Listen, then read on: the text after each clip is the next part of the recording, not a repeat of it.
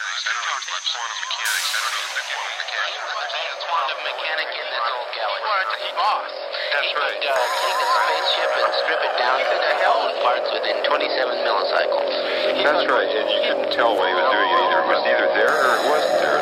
And that's something I just don't understand. How can it either be there or associated with? Why isn't there any complete? Well, that's what we call escaping from those Newtonian laws. Velocity. Is that what you're implying? That You can escape velocity, but not the need for it, correct? I suppose it's just as well. We all deal with it with the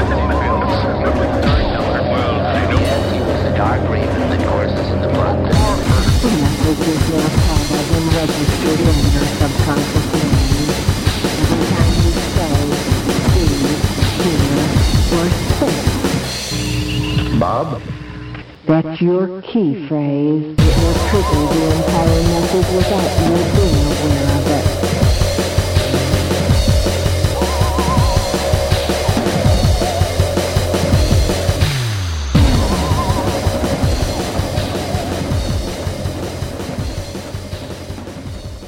Hi there, welcome to episode 11 of Right Where You're Sitting Now, Miss It Out There Radio.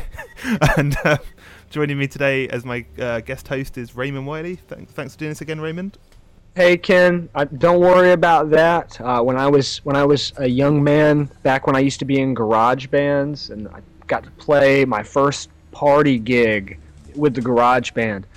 When I introduced the band, I said the wrong name. I said the name of the good band that was at my high school, the popular one, and not my own. And partially because we had taken the drummer from them.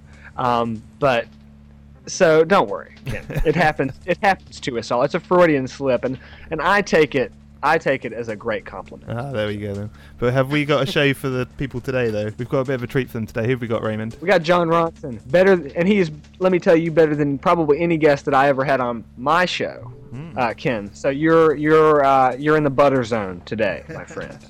John Ronson, yes, well-known Channel 4 filmmaker, correct, Ken? I don't know your channels, but I've heard it's Channel 4. Yeah. And also author of the books Adventures with Extremists and Men Who Stare at Goats. And we're going to talk about all that kind of stuff today. Yeah. But you got some announcements for us, don't you, Ken? Just some basic ones, really. We've got the forum up and people still aren't bloody signing up, but they might have done by the time they hear this. So we're trying to get people to come on the forum and talk, because we like to know what our listeners think and stuff.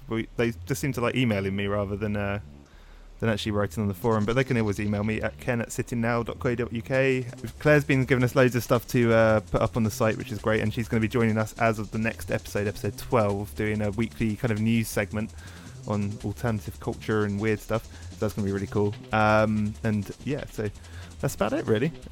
Any more thoughts before we cut to the interview, Raymond? If you guys aren't familiar with John Ronson or his work, you can check it out on the internet, on YouTube, Video Google. But as far as I'm concerned, having studied conspiracy theories for the past 2 or 3 years, when Mr. Ronson tells a story in one of his documentaries about a conspiracy theorist or an event that happened, that's really gonna almost always be the best treatment that you will find on that topic, as far as I'm concerned. And he does something that most podcasters won't do, and we'll talk about this a lot tonight, is that he takes a step back and doesn't present conspiracy theories. He looks at conspiracy theorists and the strange subculture and world that they live in. Yeah, and a fresh take good on stuff. that sort of thing. When did you first encounter his work, Ken? Gosh. Actually, I saw a documentary of his by accident. I saw the second episode of Men Who Stare at Goats, I think it was. It's a second or third one, I can't remember which one it was. The one where they go and talk to that crazy guy in his garden. Do you know the one I mean? He's like a ex-CIA guy, and he's called Jim, I think. And he's just... Right. do you know the guy I mean? I know who you're talking about, yes. Yeah. And I remember seeing that and thinking it was really funny, but then I missed the other episodes. And then, again, recently, I heard about him for a friend of mine who got them, and I read them, and I was hooked on Ronson.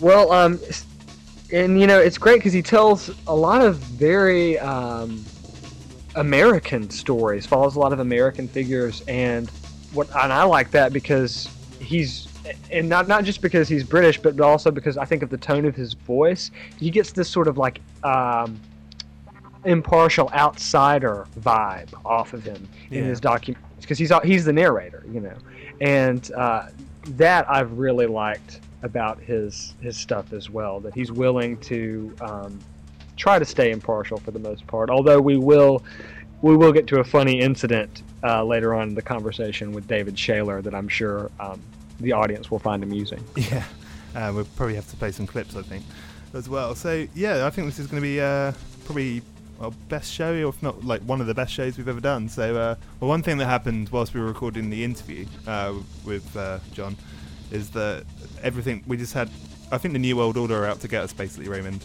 They did not want us talking about these subjects. And certainly not with a level head. They don't like that. So. No. It's just like when the conspiracy tried to stop me talking to Ivan Stang. They're now trying to stop me trying to talk to John Ronson.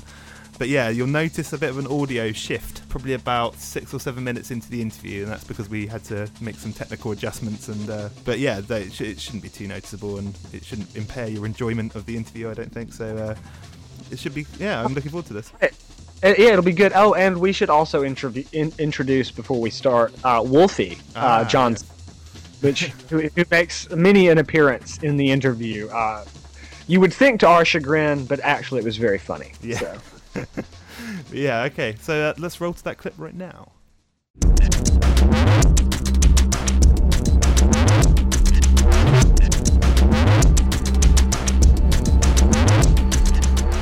John, for the listeners that haven't heard of you, could you give us like a kind of brief biography of yourself?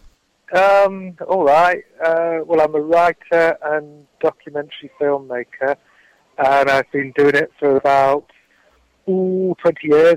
And I write about kind of craziness and irrationality, and sometimes, and I try and write sort of funnily and have funny adventures in irrational and crazy worlds, and sometimes the worlds are political extremists and conspiracy theorists, and sometimes the worlds are the kind of heart of power. So, for instance, I snuck into Bohemian Grove with Alex Jones. I'm presuming that your listeners are sort of Bohemian Grove and Alex Jones literate. Maybe they're not. I don't know. And then and I wrote a book called Them about all of that stuff, and made a series called The Secret Rulers of the World. And then I wrote another book after about military nuttiness called The Men Who Stare at Goats. And then I also have been writing this isn't brief, right? Do you want me to just stop the sentence? No. Oh, no, this is perfect. Okay. Well, then I started to realise that, it's all well and good for me to write about other people's craziness. I have to start writing about my own. So I started writing a column in the Guardian newspaper about my own domestic craziness, which has been collected into 2 books. So altogether, that's 4 books and about 25 documentaries now. All right. Well, I think the ones that me and Raymond want to talk to you about today are them. Well, not the actual documentaries, but the Men That Like to Stare at Goats and Them, the books, and the subsequent documentaries. What gave you the idea to start following conspiracy theorists around? Well, I mean, it was sort of in a roundabout way. I got a call. This is going back a long time. It's going back about 12 years, and I was writing about sort of gentle eccentrics in England, just sort of writing nice, sweet, sort of funny, humane pieces about people who wanted to kind of live outside society in a sort of gentle way. And I guess I kind of identified with them a bit. And then one day I got a call from a commissioning editor at Channel 4 who said that this guy who lived up the road from me called Omar Bakri Mohammed had just declared holy war on Britain. This was in about 1996. And, he said he was going to see the black flag of Islam flying over Downing Street by the year 2000, and maybe I should follow him around. And I really like that, because I really like the idea of sort of portraying this militant Islamist in a sort of gentle way, in a sort of funny, gentle way, like I had done with the eccentrics. And so I spent a year following this guy around, Omar Bakri, and it was his people who started seeming conspiratorial. They were saying, did you know that there was a shadowy cabal secretly ruling the world, and they're called the Bilderberg Group, and they start the wars, and so they were telling me all these kind of conspiratorial thoughts. And then later on, I was at the Ku Klux Klan in in Arkansas, this politically correct faction of the Ku Klux Klan,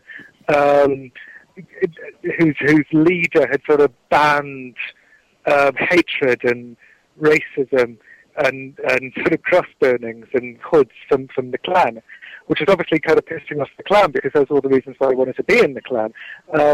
And so they started telling me all these similar conspiracy theories. And I just thought it was interesting that a radical Islamist group in London and a neo-Nazi group in Arkansas believed in these shadowy cabals that I'd never heard of. And then someone said to me, do you want to make a series about conspiracy theories? And I think they had this kind of idea of, who killed Diana and who killed JFK, and I found all those things really boring. But what I was interested in was there was this kind of shared conspiracy theory that there was a shadowy cabal secretly ruling the world. And I remember I was in Brixton, on a roof in Brixton, and I just had this brainwave, and it was like, of all these extremists all believe that there's a secret room, the secret rooms have to be somewhere, and maybe you could get in. And I sort of thought, wouldn't it be funny to do a kind of travel story where I hook up with these neo-Nazis and together we track down the secret room and get in. So I thought that was like a really funny idea, and so that's what started me. Yeah. It's very interesting. Now, and this happens twice in the series of your documentary, Secret Rulers of the World. Once with Alex Jones with the Bohemian Grove incident, and then once with Big Jim Tucker in Portugal. Now, did it just so happen that you found these people who were going to be doing these infiltration gigs anyway? Jim Tucker was anyway. He was going to infiltrate Bilderberg anyway, and so I kind of hooked up with him, and we got chased by men in dark glasses through the back streets of Portugal. But with Alex, it was slightly different. We were going to go to Bohemian Grove, and just at the last minute, I was sort of thinking, well, what are we going to do when we get there? Just going to sort of sit there. And so I phoned Alex, and I'd met Alex at Waco. I'd been at Waco with Andy Weaver, the guy whose family was killed up at Ruby Ridge. Right. We'll get to that for sure today. Yeah. Well, so we were together at Waco, and Alex Jones was there, and he seemed sort of quite kind of colourful and gung-ho and sort of funny. And I suddenly had this thought, well, maybe we should invite Alex to Bohemian Grove, because something interesting is more likely to happen. So I did. I phoned Alex up, and he immediately was going, I'm going to get into Bohemian. I have a great idea. I'm going to go into Bohemian Grove, and I'm going to get a camera right up in those devil worshippers' faces, and we're going to confront these evil Satanists. I was like, oh my God, what have I started here? So I almost disinvited him on the spot, because I was thinking he was too crazy to go with. And I sort of said to him, you're not going to do anything dangerous, are you? And he said, of course not. I'm not dangerous. They're dangerous. These evil elites are dangerous. And I thought, bloody hell. 4 days in California with Alex. Right? Aren't you glad you didn't disinvite him now? I'm sure he's glad too at this point. So. Well, I've got to say, it's I often think, what am I going to think on the deathbed? What am I going to look back on with fondness? And I think what I'm going to look back on most fondly, I hope this doesn't sound too self-satisfied, is all the adventures I had, and sneaking into Bohemian Grove with Alex Jones was definitely one of the best adventures. And if you can lie in your deathbed and think, well, I had a lot of amazing adventures, then I think you have to be kind of grateful. And yeah, sneaking into Bohemian Grove with Alex was definitely one of the best. I have really, really fond memories of it. Well, one thing I was going to ask you actually was, I read an interview of you fairly recently, and you said that you'd had a bit of a checkered past with David Icke. I was wondering what that was about before. My checkered past? Oh, you said you had a kind of... Oh, you mean before? Yeah, that's right. Now, what was it? When he announced he was the Son of God, I remember what it was. Shortly after he announced he was the Son of God and then sort of got into conspiracies, but pre-Lizard, he quoted me. I'd written this piece for Time Out magazine in London about my grandmother's funeral, and I wrote this piece about how, I felt like all the religious, symbolism and stuff of like a Jewish funeral was going over my head, and I didn't feel akin to it at all. There was kind of a piece about how kind of young Jews don't feel that Jewish more often than not. Anyway, but David Icke sort of quoted it kind of voluminously in his book, And the Truth Shall Set You Free. And it was nice of him to sort of quote it in such kind of glowing terms. And he was like really nice. He was sort of that kind of young Jewish journalist, and he's been really, really nice. But the Truth Shall Set You Free does have sort of anti-Semitic overtones, and so I wrote another piece, kind of saying that I didn't feel great about being in David Icke's book, and David Icke got really annoyed and felt betrayed by that, and so then, I was like really pissed off with me, and then when I approached him again a few years later about them and Secret Rulers of the World, he was a bit reluctant because of that. So that was the checkered path. Ah, right, okay. One of the questions I was going to ask you, how did the subjects of the book themselves respond to it after its release, and obviously like reviews and things like that? Pretty good in general. There was a few people in my follow-up book, The Many Steric Goats, who didn't like it much, but even they had sort of revised their feelings and kind of softened a bit. In general, most of the time, the people I write about like it, or if they don't like it, they can see the good in it. They can see that. It's like quite often I get kind of the worst criticism I get is I didn't like the way you portrayed me, but I can see that it was like a funny book and it was well researched. So there's always a sort of compliment amidst the unhappiness. But most of them like it. I think I know David Icke sort of feels fondly towards me, and so does Alex Jones.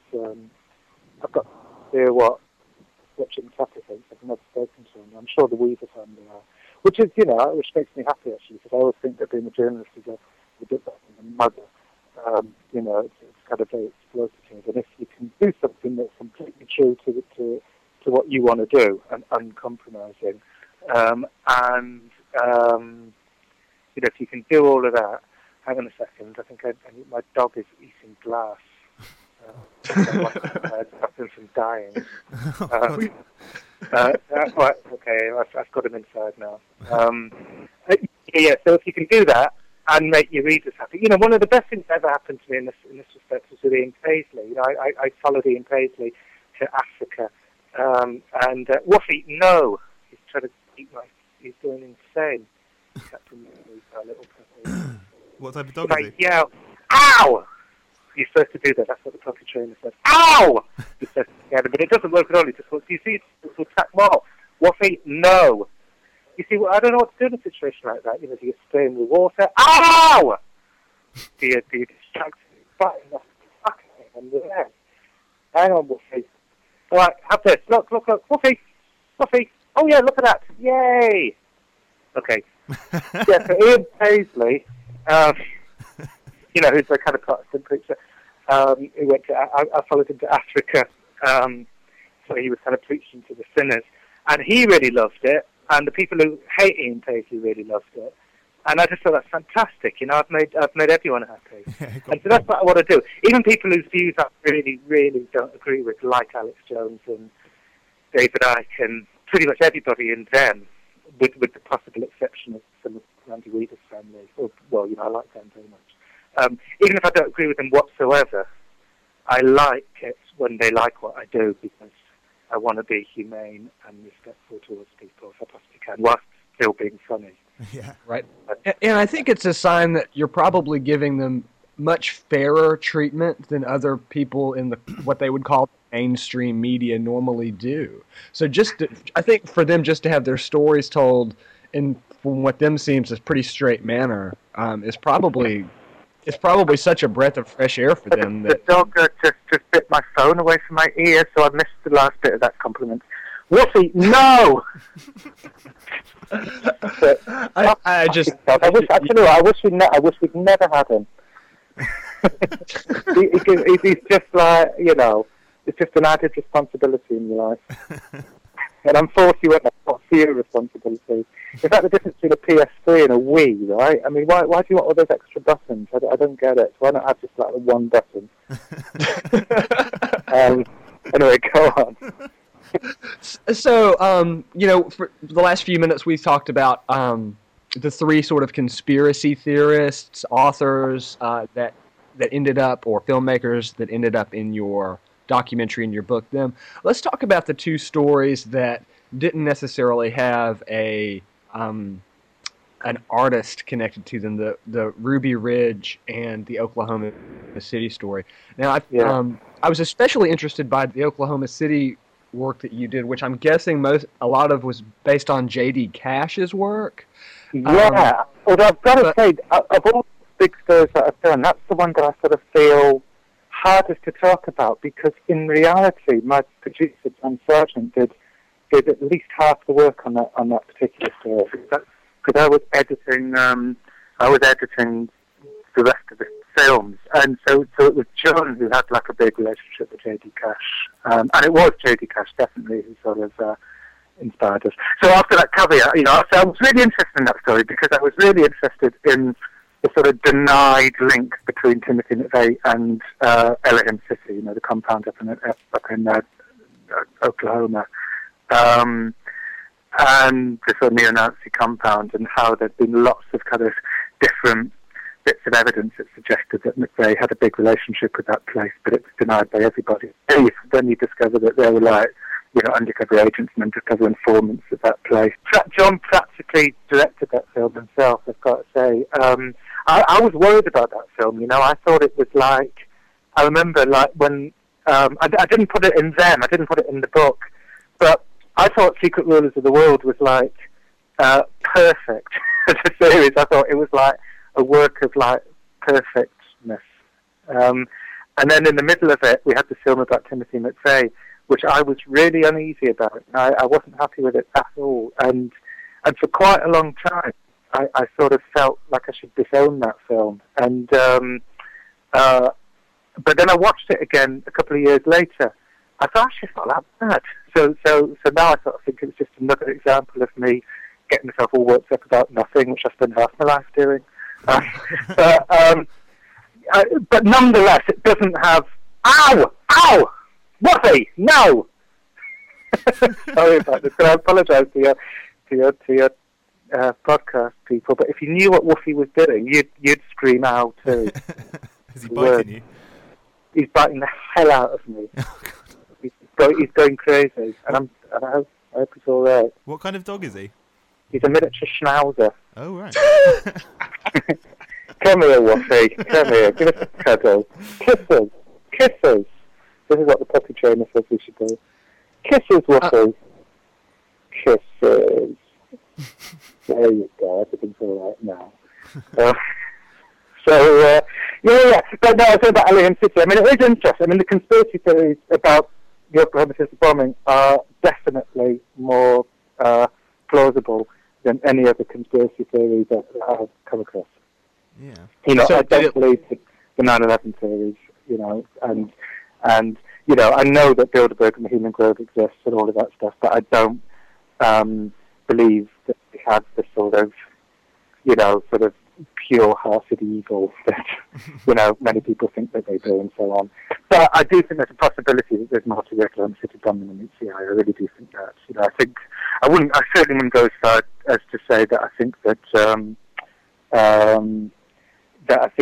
the government let it happen or anything like that, or did it, nothing like that. But I do think if you look at the evidence of Oklahoma City, or you look at the theories anyway, you can see that there's a possibility that certain people within the federal government knew it was going to happen and somehow fucked up stopping it. I think that's plausible that they failed to prevent it from happening through mistake rather than conspiracy. Yeah. Now, did you expect that going into that story? You weren't expecting to find a actual plausible conspiracy theory in the course of the making of your series, were you? No, that's true. I wasn't, and it was. I definitely wasn't, and I don't know. I mean, I think one of the reasons why I'm a little unsure about this particular film is because I don't know. I think with Bilderberg and Bohemian Grove and Ruby Ridge and David Icke, which are the other 4 films in the series, I think we really got to a kind of resolution. We knew what our films were about, and we knew what we wanted the viewers to get out of them. You know, we knew that what happened to the Weaver family was utterly wrong, you know, and so on. And but with McVeigh, with the Oklahoma City story, you know, in the end, it's not good enough to say it might be a conspiracy. You know, as a sort of author, it's not kind of good enough, which I think is the reason why I was always a little unsure about that film. Yeah. Was that part of the reason why you didn't cover Waco as a subject for a film as well? No, the reason I didn't cover Waco was because I felt the documentary, The Rules of Engagement, was so good that I didn't think I could have anything. That happens to me quite often, you know, when I'm thinking about doing a story. If I see that somebody else has done it really well, I tend to not do it. That's what happened with Waco. Although I did do it a bit, I mean, because I visited Waco, I visited the place of Randy Weaver. Yeah. So I wonder whether this dog wants some food, and that's why he's going crazy. I haven't said anything about this issue over the last few minutes, but he's going absolutely insane, and I hope he's all right. Yeah. If I suddenly hang up the phone, it'll be because I'm worried that he's actually not well. Yeah, that's fine. Do you think he's eaten something, perhaps? That's what I've got to say. I'm a little worried about it because he is going a bit crazy. He is wagging his tail, though. Yeah, that's good. That's usually a good sign. he looked like he was chewing. He did look like he was chewing something like a little pebble or something that could possibly have been glass. How would you know if a puppy's eating glass? I suppose. Other than the fact that he's going crazy. He'd probably be in pretty horrible pain right now. You mean like kind of on the floor, kind of whining? Yeah, I would think. Anyway, sorry, go on, I'm digressing. This is probably not interesting to... So I think we've pretty much covered Secret Rulers. Didn't you want to ask about Ruby Ridge a little bit more? Oh, right. Well, I mean, you know, it was more of just a story that sort of got you started on this, right? Yeah, it really was. It was a big moment for me, actually, Ruby Ridge. I think... I've made a couple of films recently, a film called Reverend Death about assisted suicide and one or two others that I'm really proud of. But I think, in some ways, the film that I've done that I'm most proud of is the Ruby Ridge one. And it's certainly my favourite of Secret Rulers, personally. I know it's not other people's, but it's definitely mine. Because it was kind of exciting to me. You know, it just sort of shakes up the whole way you look at the world, I think, doing a story like that, and hopefully watching a story like that. And you can see it. I know it's there on the internet. In fact, I've got a MySpace page which I never do anything with. It's just MySpace/John Jensen. There's no H in John. And I know that the Ruby Ridge film is because I put it there. But yeah, what happened was I got this box of tapes. I was thinking about doing something about the kind of white separatist movement, and a guy I knew in LA had collected a whole load of underground videos about, you know, conspiracies and white supremacy and white separatism and so on.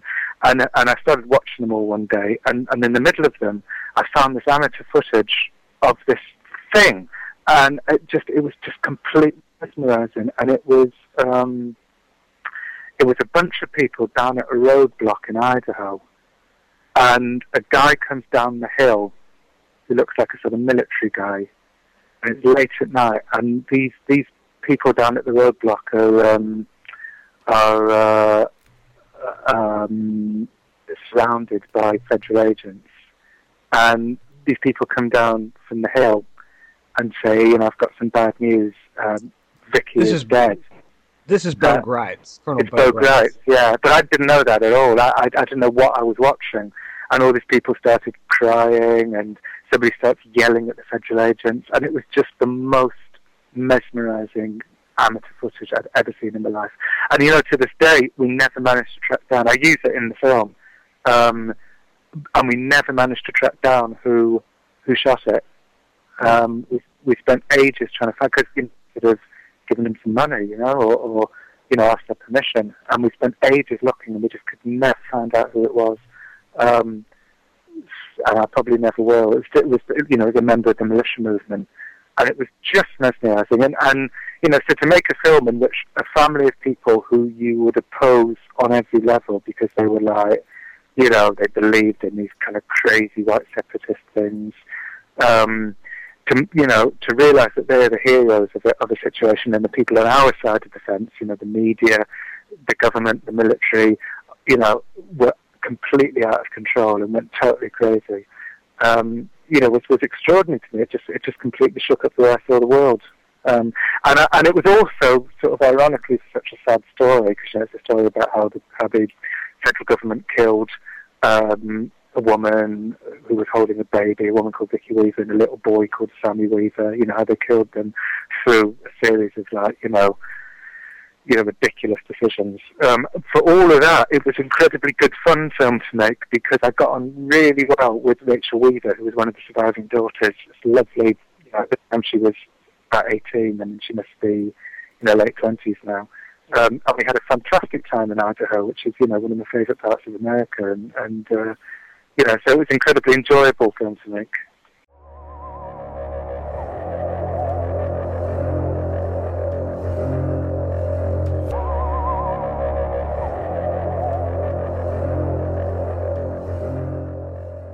Excuse me, I've got some information I'd like to share with you. Did you know that 26 billion pickles are packed each year in the U.S.? That's about 9 pounds of pickles per person. More than half the cucumbers grown in the U.S. are made into pickles. Hey, Pickle Boy, let's talk pickles. The Podcast Pickle, that is. The Podcast Pickle is your resource for all the latest and greatest podcasts found in cyberspace, with thousands of podcasts listed and more added every day. Here's some of the podcasts that you'll find at podcastpickle.com. Geek Fu Action Grill, Beachcast, Comic Geek Speak, Speechless, Mad King, This Week in Tech, Warrentown Talk, NASCAR Zone, Shelley the Republican, A Voice from Eden, Jimmy McBean, 5 Minutes with Wichita, Cinema Playground, Offbeat, The Logo Factory, The Sandy Warriors, Exit 50, This and That with Jeff and Pat, Thoughts on Psychiatry, Web Hosting Show, Merlin from Berlin, Random Cast, Jazz with Tiger, American Road Trip Show, The Drew M Podcast, The Slam Idol Podcast, Forgotten Tales, Zencast, XboxStation.net, How to Do Stuff. Now, pickle has a whole new meaning. Podcastpickle.com, the world's best podcast directory. X.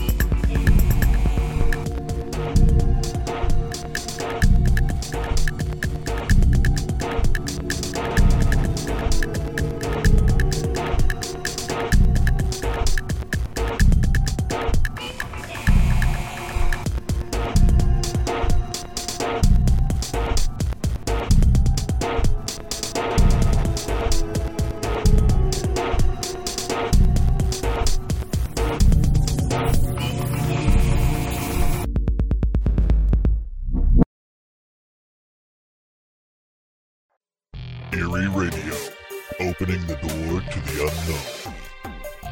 Listener feedback. Really looking forward to the new episodes, so keep up with your work, guys. Thanks. Interviews. There's so many movies, so many documentaries, even books that come out that have factual information in it that maybe, this is a gradual way of kind of educating the public as to what's going on. Visit Erie Radio at www.erieradio.com.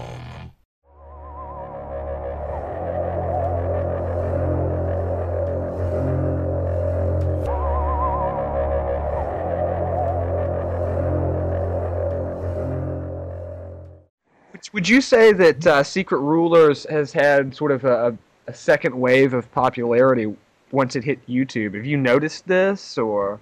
Yeah, definitely. The David Icke film, in particular, seems to have a huge amount of coverage. I mean, I don't think they don't do statistics anymore, do they? That they used to, where you know how many people have watched it. Oh no, you still can. Oh, can you still do that? Well, I remember. It was like I think what happened was that they took it down and then put it back up again. But at one point, I remember looking, and it was like 1 million people or something had watched it. Yeah. Which was amazing. And then again, that's only a third of the number of people who watched that woman working out to Wii Fit in her underwear. So it's not that good. That's had about 4 million people now. So David Icke wasn't as good as that. But yeah, definitely had a second wave. And the reason why I wanted to write books, I've got to say, for me, the book then and the book The Many Hysteric Goats are kind of more important to me than the films. I always saw the films as being like a way of making the books work, both logistically, because when you're writing a book, you're on your own, and when you're making a film, you've got people helping. So, I always saw the films as being ways to help the books. So, but the thing about books is that they're for life. They're like having children. Which is why I always wanted to do them. They can they can live on forever. For me, every time somebody buys a copy of them, even though it's now about 7 years old, it's like it's not dead. It's like it's alive again. Yeah. And you don't get that with newspaper articles or magazines and stuff. So you get lots of little second waves. For instance, Many Hysteric Goats, there was some stuff in the papers recently, stuff on the internet recently that it might be getting turned into with George Clooney. And I think a whole load of Clooney fans then bought the book. It kind of shot back at the Amazon charts. And that's the thing. I sort of love that about books. I love the fact that they're permanent. They're there. They can live as long as you live. Yeah. They can get second waves when you least expect them. I love that. Did you expect that to have the longevity it's had? Yeah, to tell you the truth, if putting aside any sort of false modesty, I thought Zen was like one of the greatest books ever written by anyone, and I wanted it to sell as many copies as the Bible. So actually anything is a disappointment compared to that. It's like I still don't know why it hasn't sold 20 million copies. That was my ambition for them, and that never happened. Well, maybe with YouTube making it more and more popular again, you will hit that figure. It could have. And Goats has got a good chance of survival now. It's probably going to be a movie. Oh, yeah. We think so. You never know until you know. Yeah. So the answer to your question is yes. That I really liked them and really thought it would do well, and was really glad when it did, and then disappointed that it didn't do even better. Yeah. One question. But it did do really well. It sold like a couple of 100,000 copies. I think. That's really good. Yeah, definitely. One thing I was going to ask you was, I'm a fan. I've listened to most of your stuff, and listen to the radio shows, the books, and everything. But there's one clip on YouTube that I just didn't recognise, and it's of you and David Shayler talking. And oh yeah. What's that from? I've never actually. It was a radio show I made called. What was it called? I did a radio film series called John Johnson, and one of the programs was called In America, it went out as being called The Spokesman, but it had a different name in Britain. Let's have a look on your website. Yeah, it will be there. I've forgotten. But anyway, what it was basically, it was a program not about David Shayler, but about this woman called Rachel North, who survived the July 7th bomb attacks. She was in the carriage with one of the bombers, and became a sort of bit of a spokesperson for the survivors, in quite a very innocent way. And then one day looked herself up on the internet, discovered that all these conspiracies were kind of fear that she didn't exist, and that complicated their life now as agents, and how she emailed them to sort of, tell them that she did exist, and then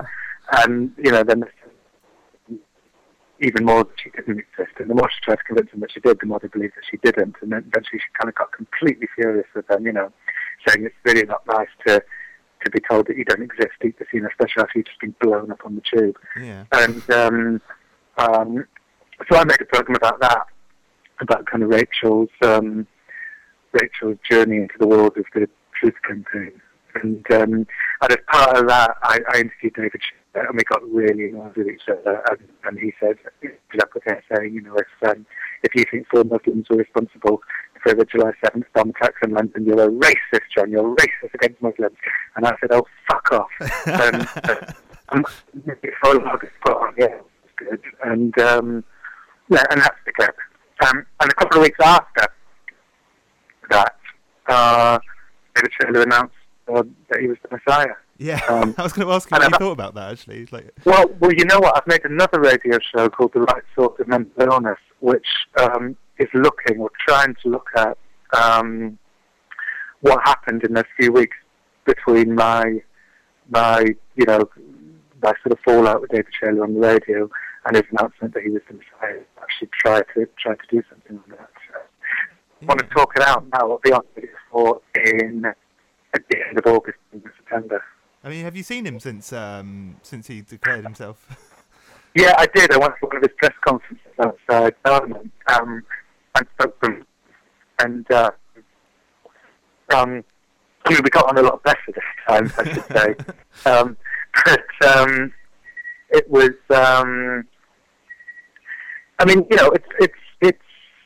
It's really interesting. I mean, in some ways, it's kind of weird that he looks better than he's ever done. He looks really slim and good looking and seems really happy. But on the other side, you can see that his head's kind of in some kind of turmoil. He's talking really, really fast, trying to get it all out. Yeah. Yeah. I don't think there's any connection with David Icke. I think it's just coincidence that they both think that. One thing that's got you, going back to that YouTube video again, the one with David Shayler, you said that people were starting to call you a shill. Could you explain that? Yeah, well, I had a big falling out, a big fight with the 9/11 truth movement, because, I sort of lost my sense of humour about it, I've got to say, when it comes to 9/11, partly because they're so sort of fundamentalist, all of but a lot of them, and even like the fact that I was tying all with the same brush, I really will try and not do that. But there's a sort of hardcore of 9/11 truthers who, in my mind, are no different to religious fundamentalists. They believe in something that I believe is not true, and they believe in it with a sort of patronising and unpleasant and insulting fervour, and it just really got my back up. And I saw this discussion on the internet that was called John Ronson Shill or Stupid. so I sort of got involved, a bit like Rachel North did actually, and first time I ever heard Rachel North's name, in fact, was somebody calling me another Rachel North. Oh. Like, i.e. I didn't exist, I was a secret agent. Sent to sort of spread disinformation about that what happened on 9/11. And so we just had this fight. I mean, a shill obviously is somebody who takes the shilling, takes the money to spread lies. Yeah. But what really bugs me is the sort of rudeness of when they come up against people who don't share their views.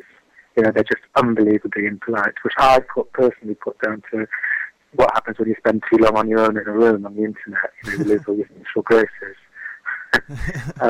Has that kept you from covering the 9/11 truth movement in much the same way you covered the conspiracy theorists?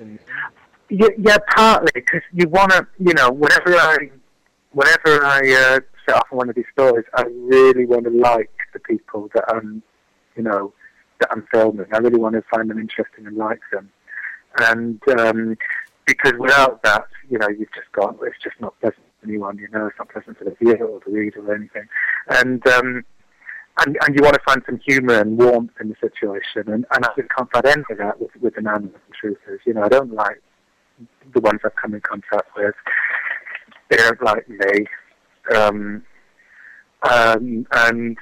I don't think there's any truth in this at all. So I'd be going into the situation with a really kind of negative outlook. And I can't find any humour or warmth. I think they're just really horrible, and I don't like the way they've hijacked. I mean, it was really. I didn't even realize I said that. But I'm thinking back on 9/11, the events of 9/11. They were unbelievably awful. It was like the most awful, traumatizing thing to happen to the Western world. Decades. And some of the truths, I mean, not all of them, but some of them think of 9/11 as just something to score points. It's just something to toss around. For what they see as investigative journalism. But in fact, it's like a sort of bubble of delusion. They don't care. They've lost their humanity, and it just really annoys me. It really does. It seems very. I know that at the beginning of this change, the dedicated they lost their lives in 9/11, but then they start going on about how, the wives of, some of the people who died were probably in on it too. It's just so disrespectful.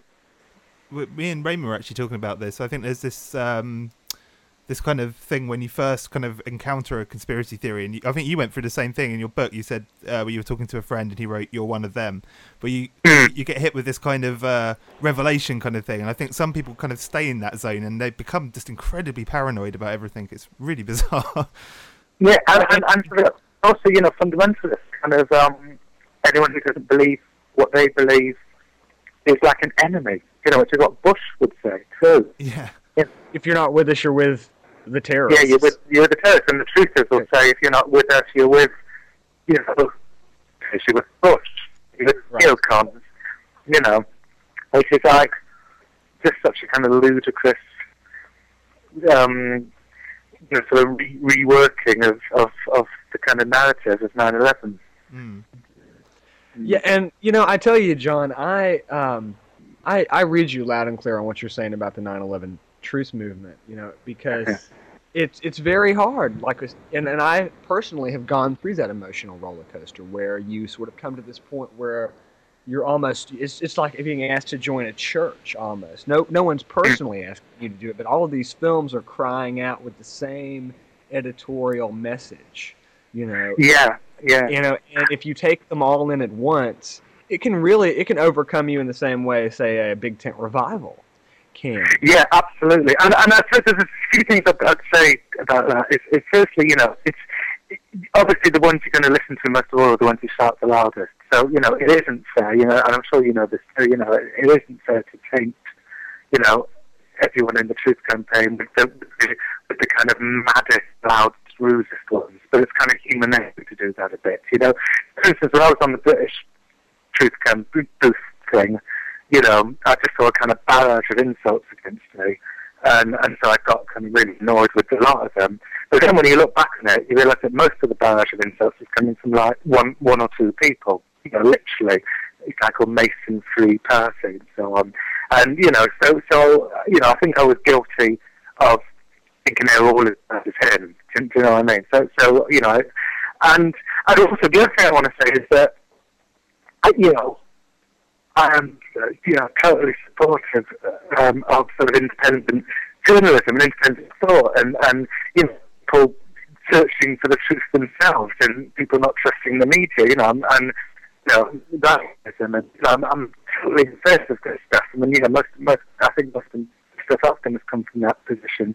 The thing that bugs me about the 9/11 truthers is the fact that I really believe it's not true. You know, I really truly believe that 9/11 was not an inside job. It's frustrating to see how you've got a lot of people who are good people, who are independent thinkers, who have a healthy, distrust for the mainstream.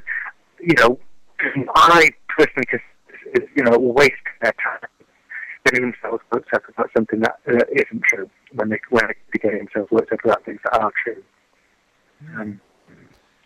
But I realise it's a really unpopular thing to say. In some ways, I wish I didn't say it. But well, no, it's understandable. You know what I'm saying? I mean, that by saying that you alienate some people, but at the same time you can't lie. You can't. You know what I'm saying? Like you have to. Yeah, exactly. And and I don't think there's anything wrong with that. And I think I think you're right. There are people that are level-headed enough to not take the bait of screaming at someone that doesn't necessarily agree with them. But yeah, you're right. Most of the most hardcore people in the movement, by the way, all of them seem to believe that the government blew up the World Trade Center, not that they just allowed it to be struck. Right. I think, and I think that's what it comes down to. Really, is the people that have made that particular decision that they're my hoppers or whatever. Right. It's almost like there's no turning back after that. I have just finished like a production on a podcast myself, and it was all about conspiracy theories and the occult and all this stuff. And we covered 9/11 Truth in 3 different shows. And the first show we did, it was just like you were talking about. I came across completely glassy-eyed and was constantly saying, "Oh, it's so obvious. Oh, it's so obvious," and covering these actual conspiracy theories. Mm-hmm. And I turned around a few weeks later, and I'm like, "Man, what was I doing there?" But at the same time, we then turned around and did 2 more episodes where we covered the truthers themselves and not their theories, and that was when we found that we had some interesting stories. Okay, that's interesting. Where can I hear those? Are they on the website? Yeah. I'll let you know after we get done with the interview. Some links and stuff. I'm not trying to throw out a plug for my show in the middle of this. Yeah, no, it's a good show. Though. No, but you know that I'm really interested. I mean, these areas I'm like really, really interested in. But yeah, I mean, obviously the obvious thing to think about was, I'm far from the first person to have said this. Is I think if you're thinking about being a 9/11 truther, what you should do is think to yourself, okay. I mean, this isn't an original thought, but you think to yourself, okay. 9/11 was an inside job. This conspiracy is true. How did they do it? How did they pull it off? And that's when the whole thing falls apart. Because, for instance, you have to accept that not only, you have to accept that they planted bombs in the Twin Towers and then decided, well, we're going to fly a plane into it anyway. Why not just blow up the bombs and say Al Qaeda did that? Why go to all that? Exactly. It's like, and a lot of things like that. What the Flight 93 really landed in Cleveland, and they really took everyone off the plane and shot them in the lounge. What? Who shot them? What? The U.S. Marshals? You have to sort of, and it's like that should be enough for any sensible person, I think. Yeah. It's I think a lot of the most far-fetched one, I think kind of 9/11 link I saw was that they'd watched an episode of a show called The Lone Gunman, and actually our last guest, Dean Haglund, who was a star of The Lone Gunman, and he was in the X-Files as well. But he was just saying he couldn't believe that people actually thought that. People actually thought that the government had sat down, watched an episode of a TV show. In this episode of the TV show, it actually has a spookily similar event. It's basically what happens is that. But we'll do that. Yeah, they just looked at it and thought, oh, Right, and for what? I mean, that's the other thing. It's like for what purpose? None of them have come up with hey, whoopee! None of them have come up with a plausible motive. I mean, or most of it. What you do all of that to increase shares in Halliburton, or you do all of that to, implement the Patriots Act, which hasn't been that fucking successful anyway. You know what I mean? A couple of people arrested for getting out the wrong library book. I'm being a little facile. There was Iraq too. Don't forget that one. Yeah, no, people make the... Okay, that wasn't the best argument on my part, but the others were very good.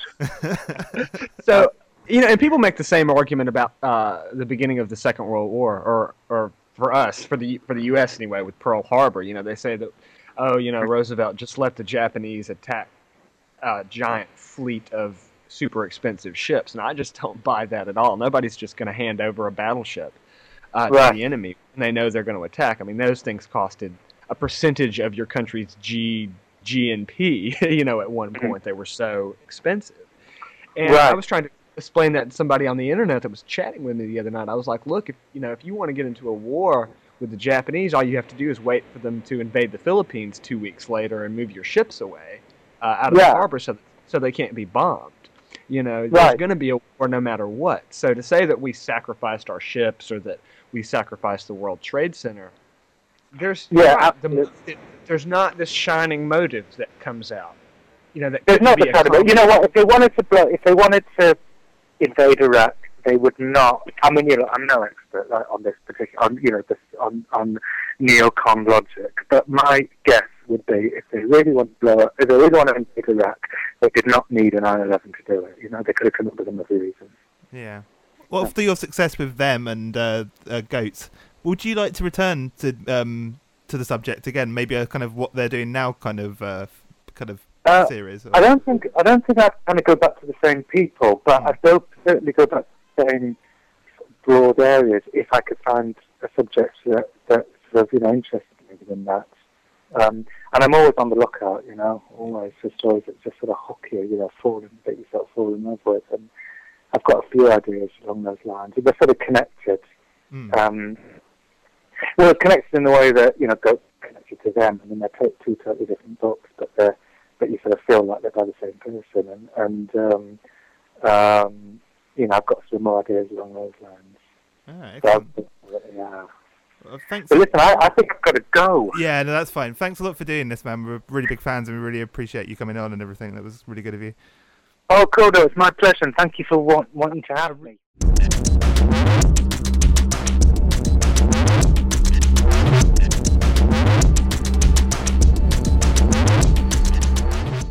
All right, and we're back.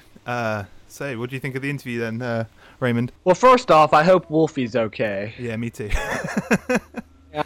I hope nothing happened, and but other than that, I was delighted.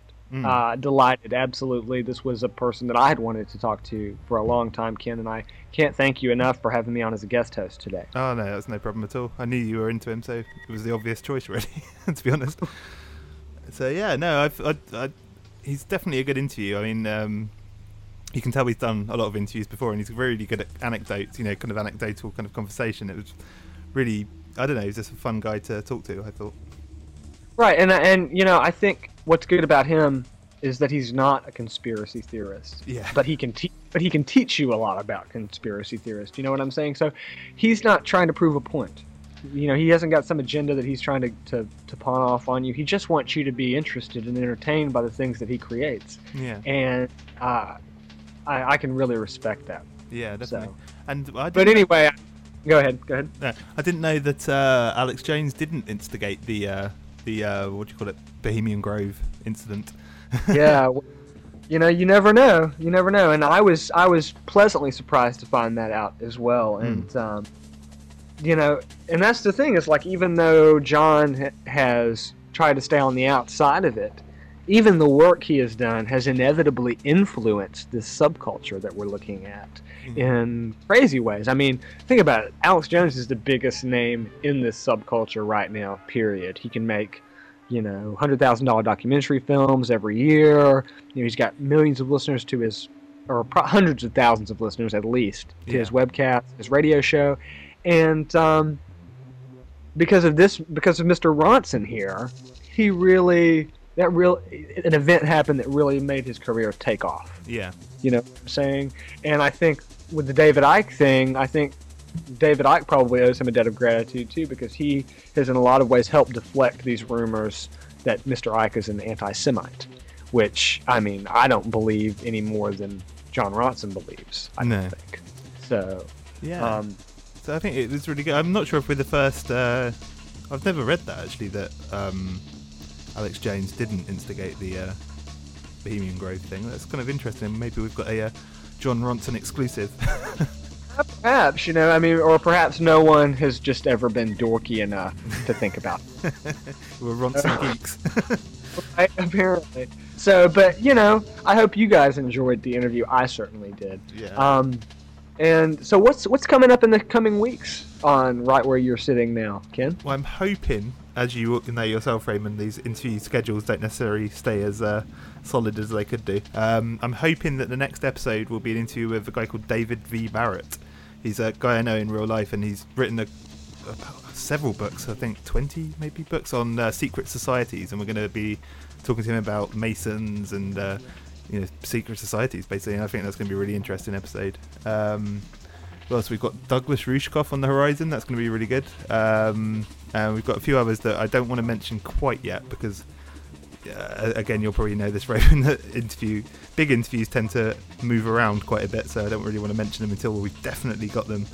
But we've got two very big guests coming, so that's going to be really cool. Let's just hope it all comes through. If don't worry, man. I know how guests can fall through, and if anybody's listening to my show out there, radio, they'll know that too. Because if you listen to the course of the podcast, you'll hear us announce that we're going to have Dr. Nicholas Goodrick Clark on, and we're going to have Daniel Hopsicker on, and all that's just me speaking too soon. So you're very smart. Yeah. No, there's nothing worse than promising something and then you can't deliver on it. It's just kind of embarrassing, I think, for me anyway. But yeah, no, I mean, so yeah, I think the show's been going we've been getting some serious downloads. I mean, the Dean Haglund episode was huge. We had loads of people downloading that episode, and that seems to have had this kind of weird chain reaction where people have obviously liked that episode and gone back and downloaded a ton of the old episodes as well. So it's really cool. Well, that's good to hear. Now, if they like the show, see, downloading it's one thing, listening to it and really liking it's another. They need to give you an email. They need to drop you a line, don't they, Ken? Yeah, nicely plugged there, nicely plugged. Yeah, that's ken@sittingnow.co.uk, or sign up at the forums. Hint. And talk to us. Unless you're an internet robot, and then don't sign up for the forums, please. Yeah, we have measures to deal with them. In fact, when we first put the forum up, my God, the amount of spam robots we got straight away, instantly, within hours of putting the forum up, we had like 20. It's ridiculous. So these things work well, but we've got measures to stop them. At the moment, really? Anyway. Yeah. Your staff's working on it, I see. Yeah. But yeah, okay. Yeah, so I mean, check us out on the web, obviously, at sittingnow.co.uk. Or you can, this is another thing. We have redirects all over the place now. So if you type in sittingnow.com, that will now take you to our website. And I think sittingnow.net as well will take you there. And rightnowuk.net will also take you there. Also, if you accidentally email me at ken@sittingnow.com, it will come through to my .co.uk address, so that's quite cool. So yeah, there's no excuse. I mean, it's really easy to get through to us, basically. We won't forgive you if you don't email. Yeah. So, well, great, Ken. Like I said, it's a pleasure being on the show today and being allowed to, ask this person who I would say is a personal hero of mine a couple of questions. Yeah, no, it was great. It's one of the when I first thought about making the show, in the absence of Out There Radio, all that. One of the first guests that sprang to mind, in fact, probably the first guest that sprang to mind was John Ronson. So it was great to finally get him on the show, even if it was episode 11. But yeah, no, it's great. So thanks a lot, and thanks a lot again, Raymond, and we'll see you guys next week.